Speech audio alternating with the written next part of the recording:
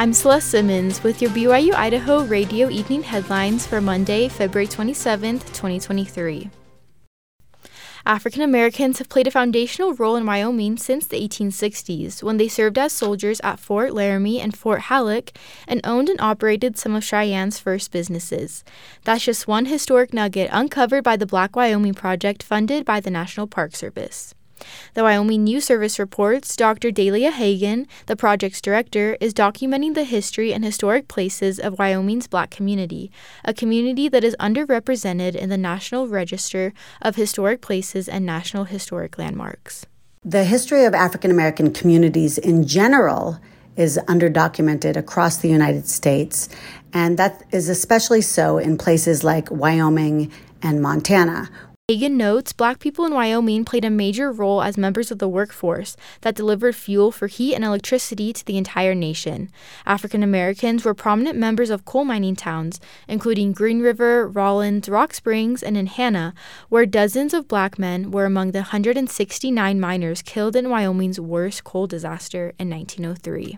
Hagan's research reveals that Black residents have played important roles in all of Wyoming's major economic sectors: coal, railroad, cattle, the arts, sports, and she says they are part of the political, social, and cultural fabric of every major city, many towns, and most of the state's counties. Some sources even trace the origins of frontier days to 1870s riding exhibitions by a Black cowboy named Sam Stewart. Stewart was also known as Bronco Sam and was renowned as one of the best riders in the region. Hagan says one goal of the project is to get more historic sites registered and into the written record we rely on, including the 1914 home of two of Sheridan's most prominent Black residents, Charles and Minnie Hardaway Askew. A BYU Idaho student is facing charges after police say he secretly recorded videos of his roommates in their bedrooms and bathrooms. East Idaho News reports 25-year-old Tyler George Morgan from Colorado is charged with video voyeurism. The case was filed against him Wednesday. According to the affidavit of probable cause, the incidents happened between January 2020 and July 2020, and again between January 2021 and July 2021. Officers with the Rexburg Police Department interviewed Morgan, who admitted to using a camera disguised as a wall charger cube and another camera disguised as a shower hook. The police have Morgan's cameras, and Morgan was taken to the Madison County Jail. Morgan was given a $50,000 bond and has to stay in Madison County.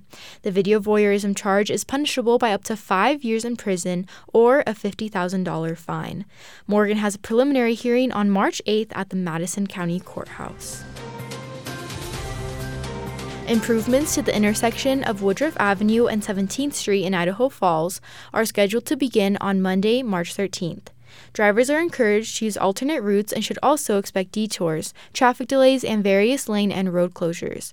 The contractor will accommodate to keep sidewalks and adjacent properties open. The construction schedule will be adjusted according to the weather conditions, and there will periodically be some nighttime work from 9 p.m. to 7 a.m. Please obey traffic signs, reduce speed, and watch out for construction crews throughout the work zone. For more information, you can download the City of Idaho Falls app or go to idahofallsidaho.gov. Thanks for giving us a listen. These have been your evening headlines for February 27th, 2023. You can catch more news, interviews, and great content on this podcast feed.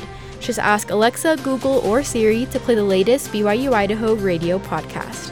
Or listen to us for free on your favorite podcast app, like Apple Podcasts, Google Podcasts, Spotify, SoundCloud, or Stitcher.